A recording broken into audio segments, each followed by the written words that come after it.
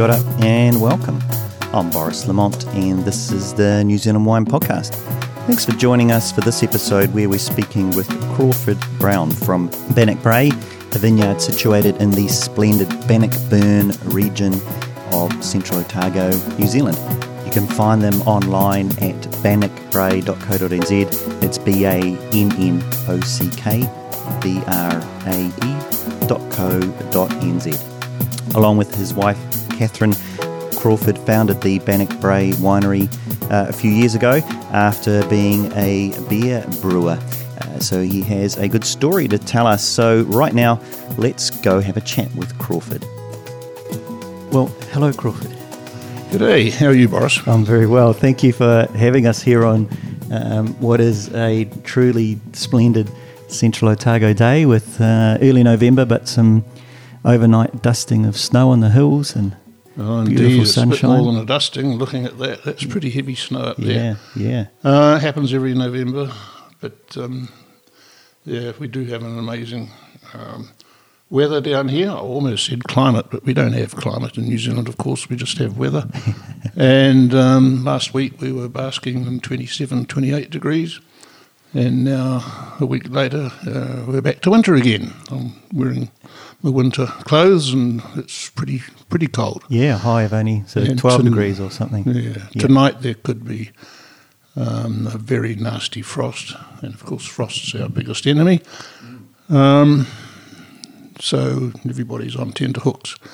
The sky's clear, temperatures have plummeted. She could be full on tonight. Below us here you can see all the wind machines. They'll all start up and very noisy. It sounds a bit like Vietnam at times because these wind machines which protect us from frost are basically captive helicopters. Massive big fans on top that shift literally tons of air. They'll blow your hat off from 50 metres away. Right. So they're going flat out, and without them, we can't grow grapes in this part of the world. Right. And bit of a breeze, is that good if that sort of stays up? Does that help keep the... The breeze at the moment doesn't matter much, but if there were a breeze tonight, that's very useful, but I doubt very much it'll be dead calm, I suspect. Okay. And so we're sitting here up on your property with the vineyard stretched out below us. And so how long have you been here? When did you... Well, we found the bare land. All this area around here used to be Merino sheep farm. But on that flat land that we enjoy, it was decided the land would be put to much better use for horticulture. One of the reasons for that was the new lake that had formed just in the distance there, or mid-ground. It's called Lake Dunstan. Until 1993 it didn't exist. Building the Clyde Dam, allowing the lake to fill, made irrigation water right on our doorstep, so to speak. Yep.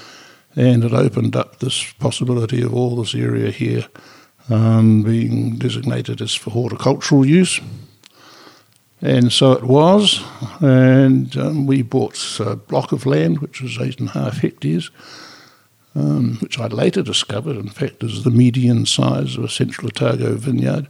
Right. So it shows you that we're all pretty small. We bought that block of land in 1997, which is 20 years ago. And we planted in Pinot Noir 1998-99. And then you sit back and wait, and the rest is history, as they say. Right. Subsequently, in 2008, though, we did learn, and no doubt we'll talk about this a bit more later on, we learned about Gruner Veltliner, and the first vines were released from quarantine in New Zealand in 2008.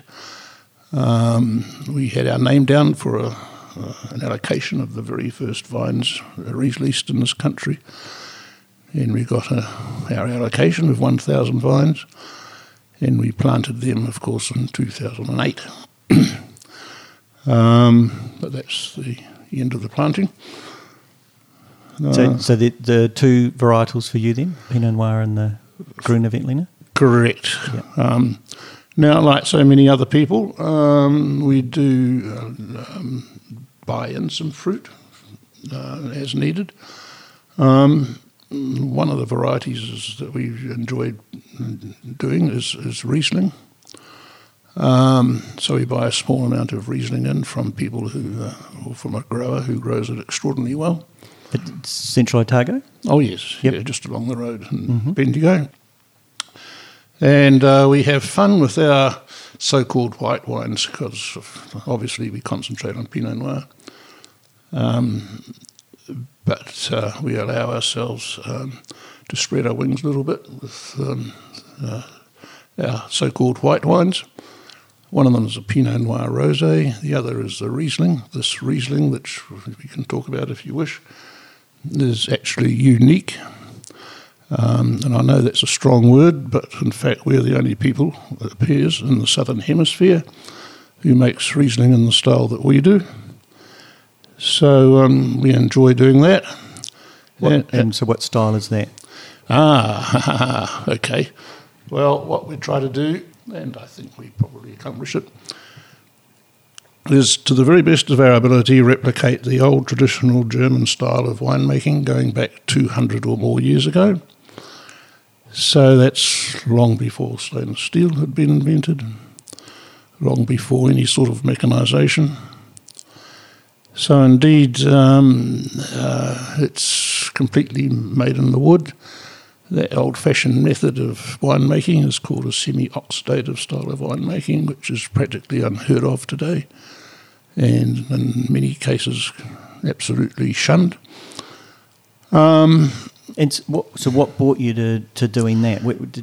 Because we can. Right. A small amount that's not crucial to our livelihood. It's a hobby, if you like, a bit on the side, as you say. And we could have some fun with it. Now, clearly making wine this way, I mean, in terms of authenticity, we're as authentic as we can be. For instance, when the grapes get to the winery, the first thing we do with them, with the Riesling, is to tread them the old-fashioned way. Okay. With our feet. We do wear very clean boots, though. Into the basket press and the big screw handle and screw it down. Right. And the juice is run by gravity into barrel and it's fermented in barrel and left on the lees until it's ready to bottle, blah, blah, blah, blah. So, we do it because we just want to put our stamp on a wine and do our best to replicate what it might have been like. And the results are actually outstanding in the case of the Riesling. It really does do something quite interesting to it. It doesn't affect the flavour or taste so much, but it certainly affects the texture. So currently we're selling our 2016 Riesling, high acid wine, expected to be quite sharp and edgy. Nope, all those rough edges are knocked off. And a descriptor for the wine that's often used is silky, and that is quite bizarre for a Riesling. So, that's what we do there. The Grüne Veltliner, different story there. 16 years ago it was, originally we met a young woman called Marlena, Austrian young woman. She, in fact, was 16 and a high school exchange student. And we hosted her in our home. We were living in Dunedin then for the best part of a year, as you do. And it was through her, or probably more correctly her parents, that we learnt of this wine of her home country, which we'd never heard of. And actually her father managed to send to us a couple of cases of this Grüne Veltliner. He arranged it all the way from Vienna. It arrived on our doorstep. Nice. And that was the first time we'd ever wrapped our lips around it. And we were very impressed by it. And from there it grew. Subsequently, we've been to Austria and met her folks and visited vineyards and wineries and found out more about the wine. But we were frustrated because we couldn't get stock to grow in New Zealand until we heard that, yes, there was a nursery, growing it up under government-controlled quarantine. Their major job was to de-virus the vines, which they had sourced from Austria. Of course, coming from Europe, everything's very highly diseased and can't possibly be grown in New Zealand without going to jail, and rightly so. So their job was to de-virus the vines, a long, slow, tedious process, but they did accomplish it in 2008. And as I said, we got an allocation of 1,000 of those vines. So at this stage, we're the only, well, there's about 3 or 4 of us growing Grüne Veltliner in Central Otago. But we seem to be the only ones that are selling it commercially. Right, okay. At this stage. That'll change. And how did you decide on a place for putting those vines in? Did it take quite a while to think about where it would best sit, or did you have some? No, it was pretty easy, really. Right. I mean, from here I can show you. It's on the steep bank over there to my right. Yeah. That was just ground that was wasted, more or less. It was too steep for Pinot and that sort of thing. But 1,000 vines, we could fit them on there. So we have. Beautiful aspect for the grapes. They're northwest facing, steep hillside, lovely for the grapes, but my word, they're an awful sight for human beings to work on because it's so steep. It's so steep. Yeah. So it's pretty horrible from that point of view, but no, the grapes come first, humans come second. Yeah. Okay. And so that obviously when you first started, you put in Pinot. For sure. Yeah. And that's our major focus, of course. And was that already then established as a good Central Otago varietal, or was that still fairly early days? No, it had been established by then. Yeah. We were sort of 1997. We were at the beginning of the second wave. I sometimes describe ourselves. There was a smaller first wave of growers here, the pioneers, and that had been pretty well established by the late 1990s that this was one of the few places in the world where everything came together to allow the Pinot Noir vine to grow spectacular fruit for winemaking purposes. And even up around this particular little sub-region, that was already... Bannockburn was already eyed as probably the best of the best areas. So we've got our little slice of dirt here. Yes. Yeah.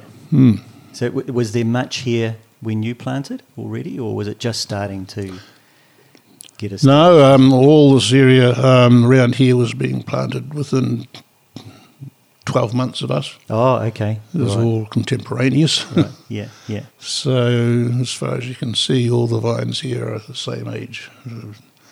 So I often say to people looking out our window, you can see 5 different ownerships, which is pretty much true.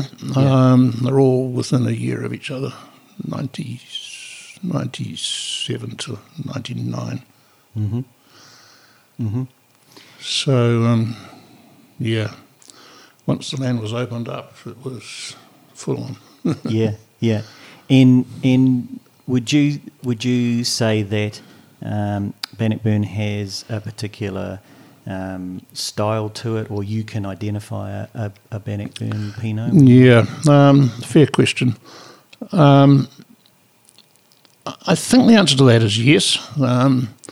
And I'd describe it this way, that the fruit in this little corner of the valley here, because we are part of the Upper Clutha Valley, one end of it, we've got mountains on 3 sides of us, which sort of protect us.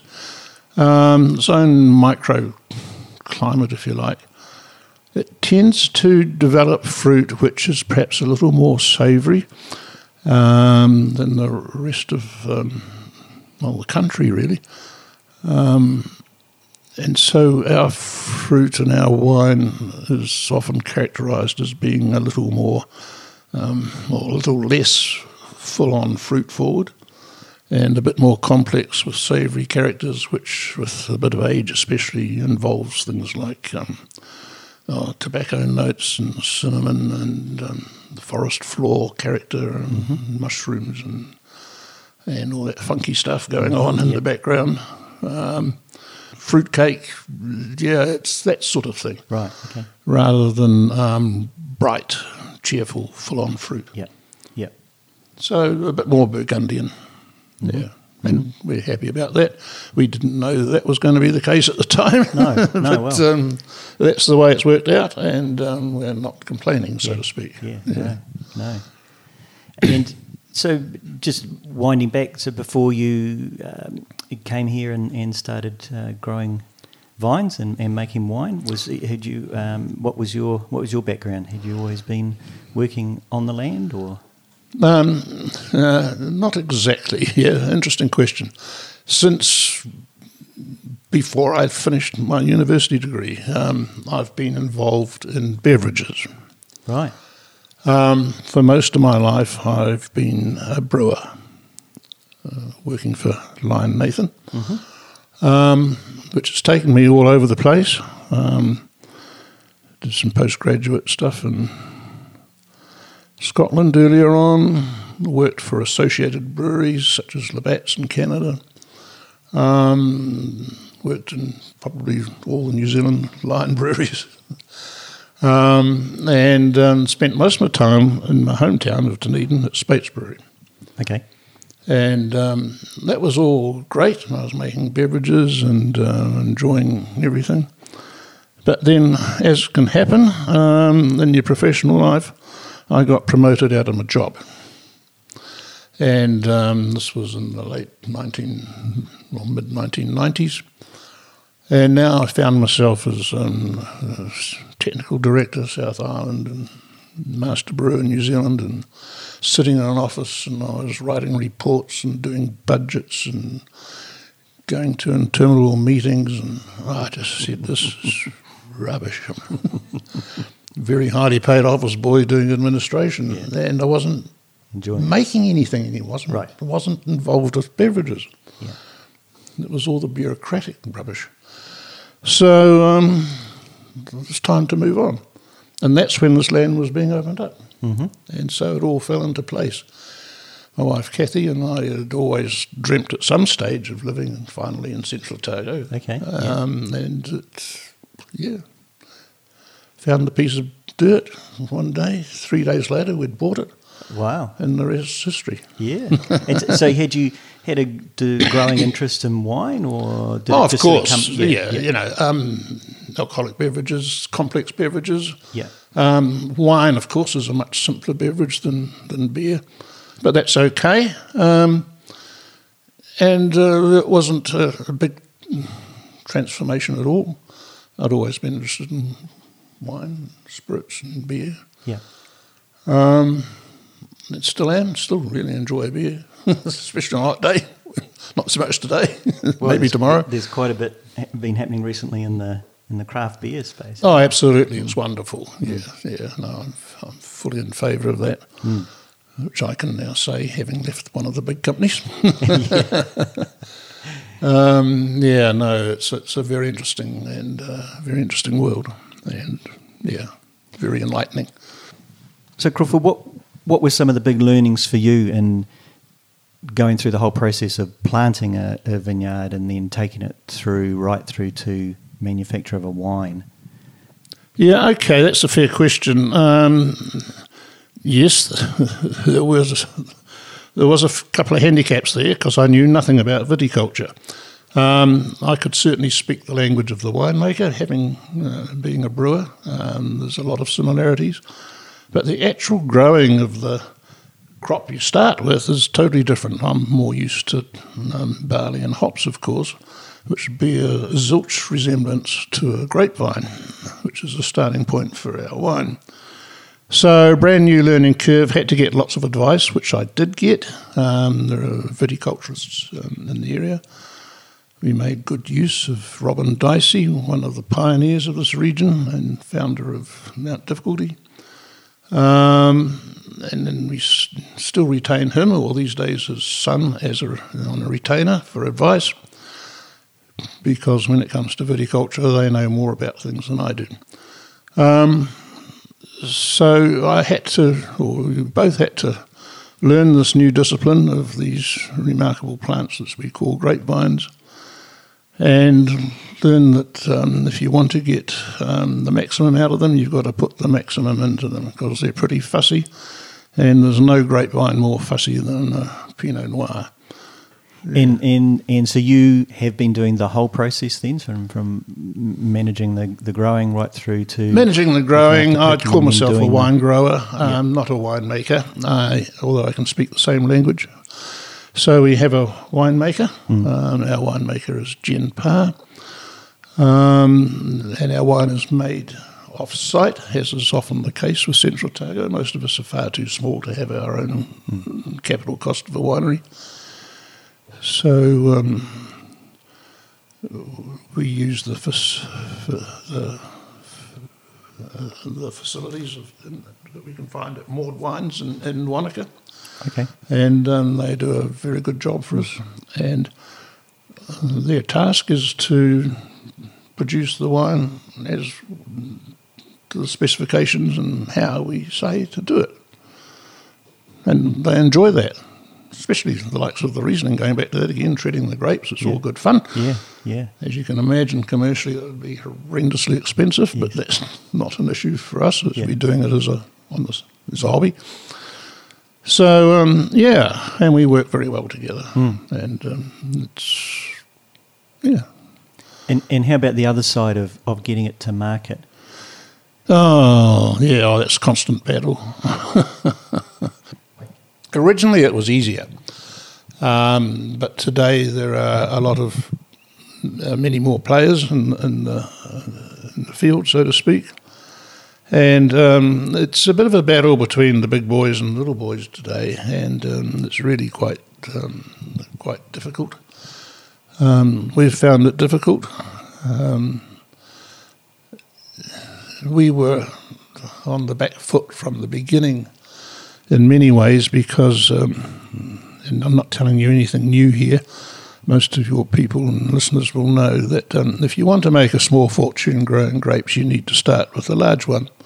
And that is very, very true. And we did not start with a large one. So we've been behind the eight ball all the way through, and it's just made things difficult. And that's still the case, although we're very, very slowly doing something about it. So that's a hurdle that we've had to cross and shared with many others. And the mix of domestic sales to international for you, is that? It varies. We have sold as much as 20% of our output in export sales. But it's, at the moment it happens to be less than that, perhaps because we're not producing so much fruit as we used to,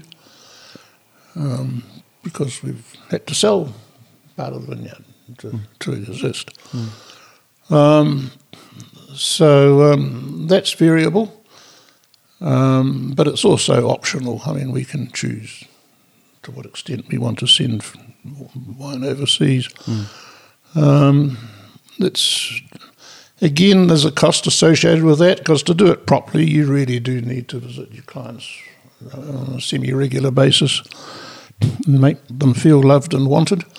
That's perfectly natural, and it's a nice thing to do, but it is expensive.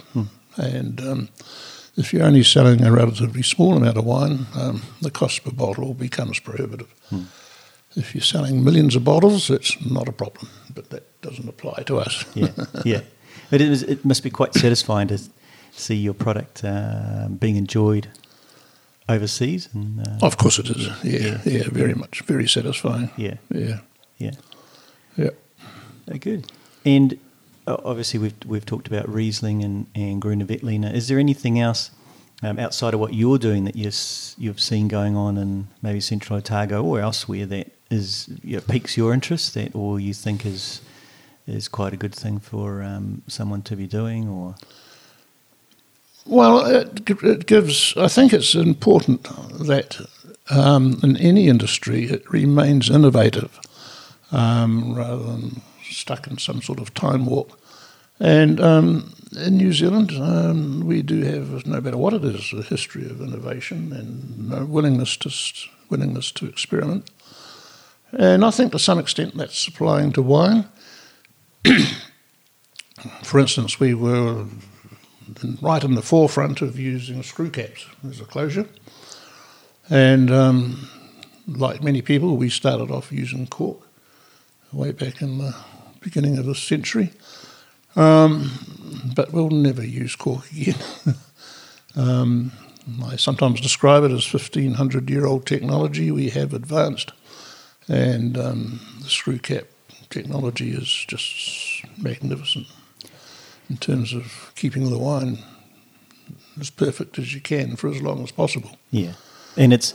I remember the conversation about it when it was coming in, but it's one of those things that because it was just such a good idea, it almost, the argument disappeared pretty quickly, didn't it? Once people were unscrewing bottles and drinking it, and the consistency of... Oh, look, you're absolutely right. The proof of the pudding's in the eating, the proof of the wine's in the drinking. Yeah. It's a no-brainer, really, unless you've got many hundred years of tradition behind you, and that can be a bit hard to change. But that applies to mostly in the United States of America and Europe, and, you shrug your shoulders and say, well, they're Americans and Europeans. That explains everything. We'll just move on. The question we like to finish on is, if you could have any glass of wine with anyone, living or dead, or maybe it doesn't even exist yet, what wine would it be, and who would you have it with? Well, I knew you were going to ask me that. You've done your homework. I've given that actually some thought, because that's an interesting question. That is an interesting question.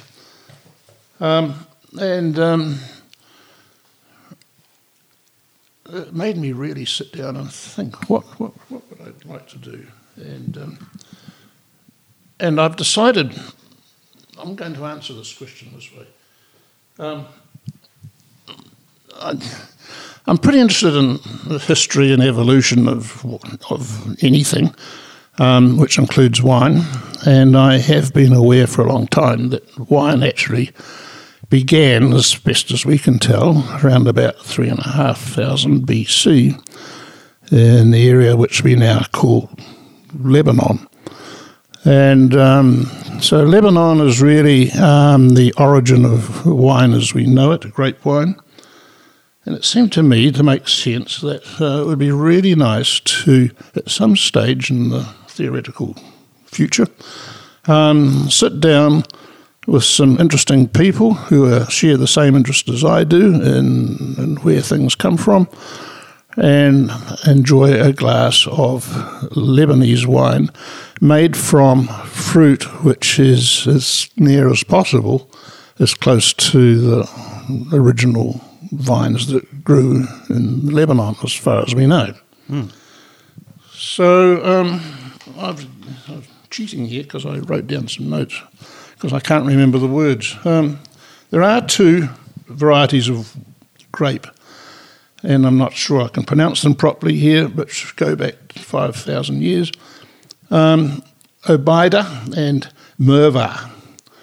And these two grapes varieties are still in existence in Lebanon, and it's believed that their antecedents I